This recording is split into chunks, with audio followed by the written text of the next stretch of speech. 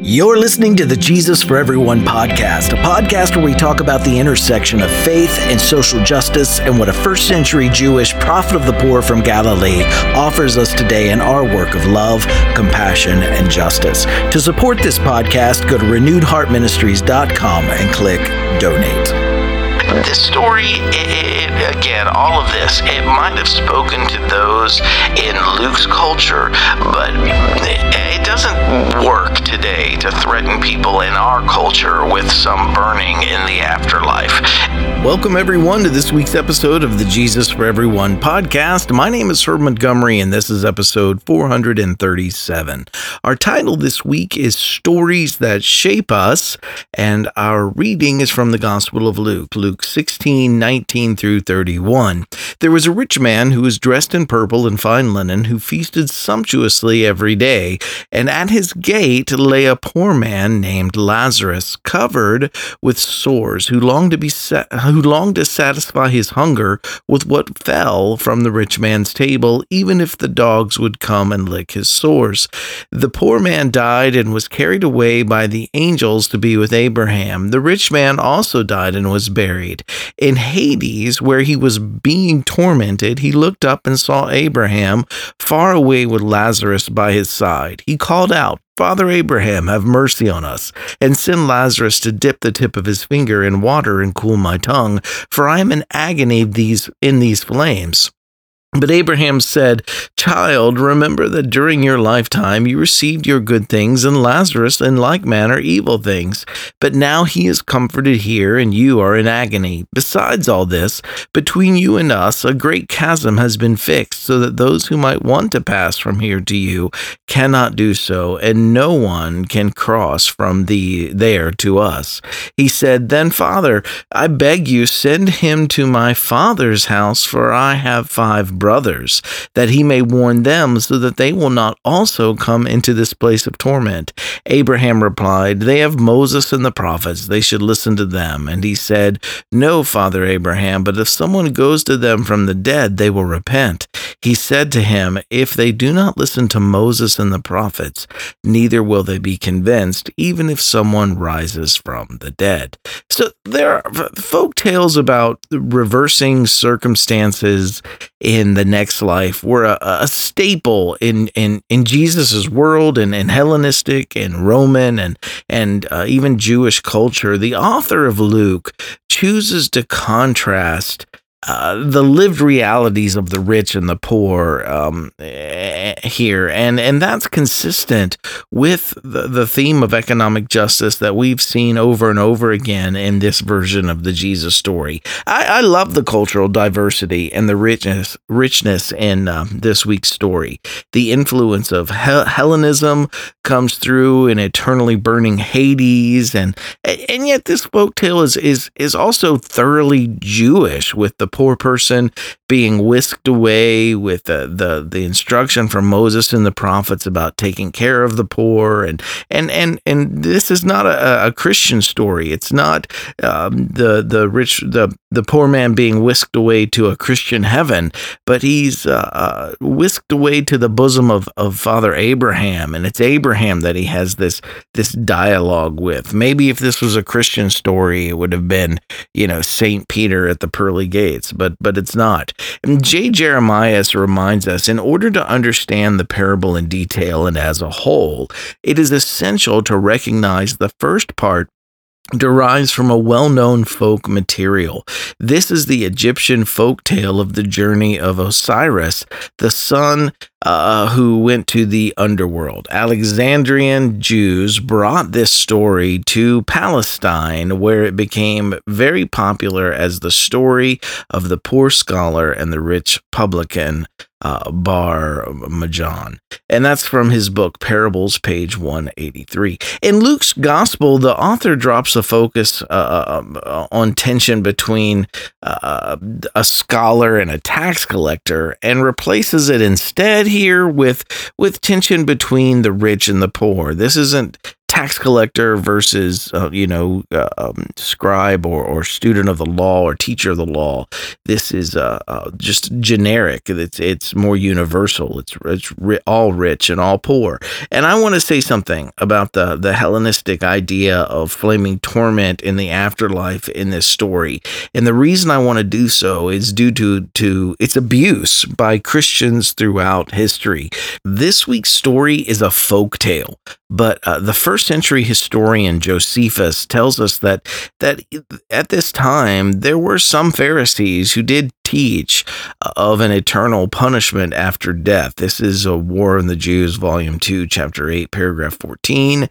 They, the Pharisees, saw that all souls are imperishable, but that the souls of good men only pass into other bodies, while the souls of evil men are subject to eternal punishment. And the Greek language used here for eternal punishment is aedeis temoria. And the Pharisaical schools weren't monolithic. They had a rich diversity of ideas about afterlife and resurrection.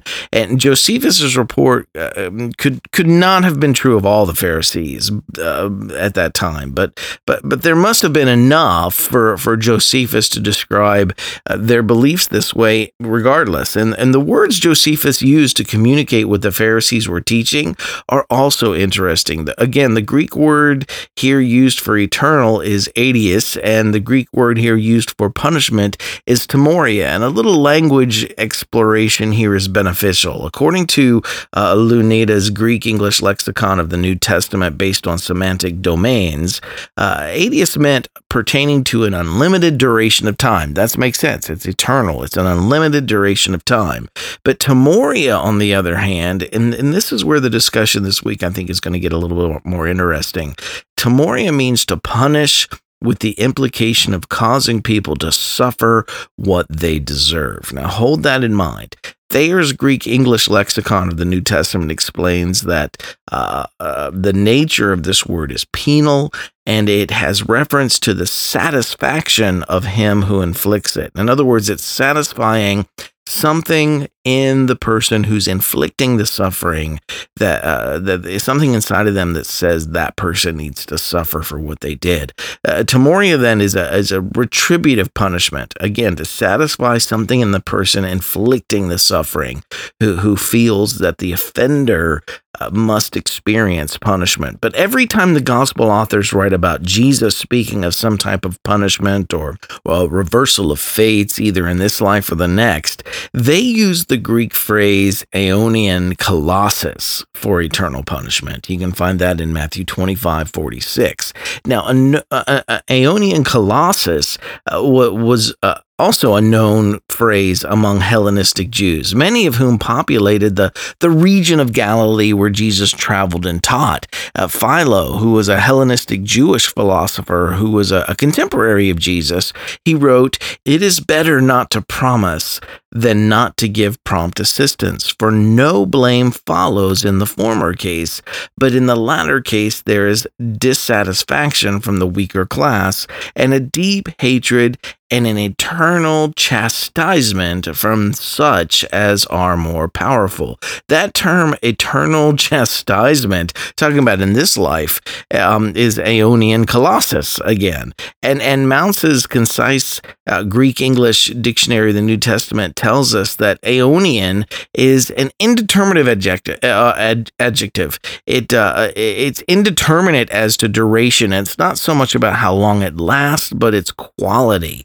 And Thayer's Greek-English lexicon of the New Testament tells us that aeonian gives prominence to the immeasurableness of eternity. So once again, it's not so much about how long it is, but just the quality of it, the depth of it, the breadth of it. In other words, it's not that it lasts forever, but that it may take forever for whatever this adjective is describing to accomplish its deep purpose. And we have as much time as it takes, is what it's basically saying, no matter how long that is. The meaning meaning of the word colossus, and we can debate over the minutia between the two words for eternal there. That's not as significant this week, but the meaning of the word colossus, or the two different types of punishment here, are why this topic piques my interest. Thayer's Greek-English lexicon of the New Testament confirms what we learned earlier about Timoria, and it compares this difference with colossus. And this is the tension. The noted definition of Aristotle, Thayer says, which distinguishes colossus from Timoria, is that colossus is disciplinary and has reference to him who suffers. Remember, Timoria was referencing something inside the one who needed to inflict the suffering. This is reference to him who suffers, while the latter, Timoria, is penal and has reference to the satisfaction of him who inflicts. In Protagoras, Plato writes, if you think, Socrates, of the nature of punishment, you will see at once, in the opinion of mankind, virtue may be acquired. No one punishes, and here's Plato using the word colossus for punishment. No one punishes the evildoer under the notion or for the reason that he has done wrong. Only the unreasonable fury of a beast acts in that manner. But he who desires to inflict rational punishment, and again the word is colossus, does not retaliate for a past wrong which cannot be undone. He has regard for the future, and his desires that the man who is punished, colossus, and he who sees him punished may be deterred from doing wrong again. He punishes for the sake of prevention, thereby clearly implying that virtue is capable of being taught. What's fascinating about this passage from Plato is that colossus here is used not as a penal punishment, but as a transformative disciplining process. It changes the one who's being punished. And the purpose of colossus, then, it's to deter others, as the language here implies, but it's to discipline or transform the one who experiences it. Now, this is fascinating when you apply this to Jesus talking about eternal punishment. In other words, it's to change the people being punished, and we've got eternity, no matter how long it takes. This implies that the gospel authors, in using this term, they want us to imagine a Jesus who taught a restorative punishment rather than a retributive one. And if the discipline is to take place in the afterlife, then the people receiving it have all the time that it will take. This kind of punishment in the story, it's intended to be something that someone passes through and is changed by, not an escapable fate that people are abandoned to. Then this is a totally different characterization of this for the way Christians have typically historically used it. And even though we've been considering Hellenistic sources so far, the idea of using fire to symbolize removing something considered harmful, like fire removing dross from gold, it's also a Jewish idea. It's part of the Hebrew scriptures. In Isaiah 33:14, it says, "The sinners in Zion are afraid, trembling grips the godless. Who of us can dwell with the consuming fire? Who of us can dwell with the everlasting burning? Those who walk righteously and speak what is right, who rejects gain from extortion and keeps their hands from accepting bribes, who will stop their ears against the plots of murder and shut their eyes against the contemplating evil." In this passage, those who dwell or live in the presence of everlasting burnings are the righteous. It's from this that we might understand that the righteous are those who go through this kind of experience and are therefore transformed. They survive it. But to our reading this week, this story, again, all of this, it might have spoken to those in Luke's culture, but it doesn't work today to threaten people in our culture with some burning in the afterlife. I think it would be much more realistic to focus on the gains and the losses that we experience in this life when we practice the kind of indifferent exclusion that we see in the ways of the unnamed rich person in this story. Gustavo Gutierrez writes, remember, this is from The Power of the Poor in History, and I've shared this before. This is page 44. The poor are a byproduct of the system in which we live and for which we are responsible. They are marginalized by our social and cultural world. They are the oppressed, the exploited proletariat, robbed of the fruit of their labor, despoiled of their humanity. Hence, the poverty of the poor is not a call to generous relief action, but a demand that we go and build a different social order. And that last part, the tension between charity that just leaves the system unchallenged, untouched, unchanged, and actually working toward instead justice that transforms a system where charity is no longer needed. That's the tension that Gutierrez is focusing our attention on there on that page. But how this week are you being called to prioritize those in our present system that are being marginalized or disenfranchised politically, socially, economically, or possibly in all three ways?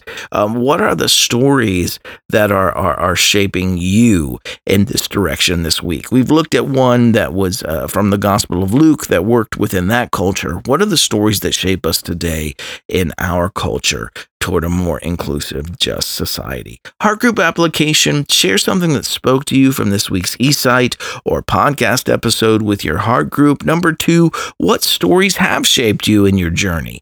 Share one of those with your group. And then number 3, what can you do this week, big or small, to continue setting in motion the work of shaping our world into a safe, compassionate, just home for everyone?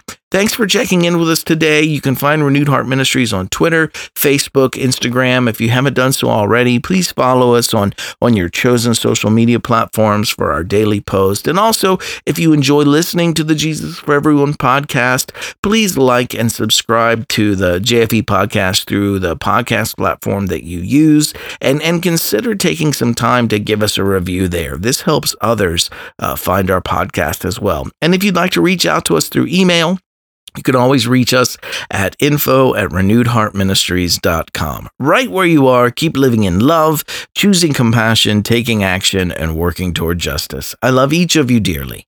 I'll see you next week.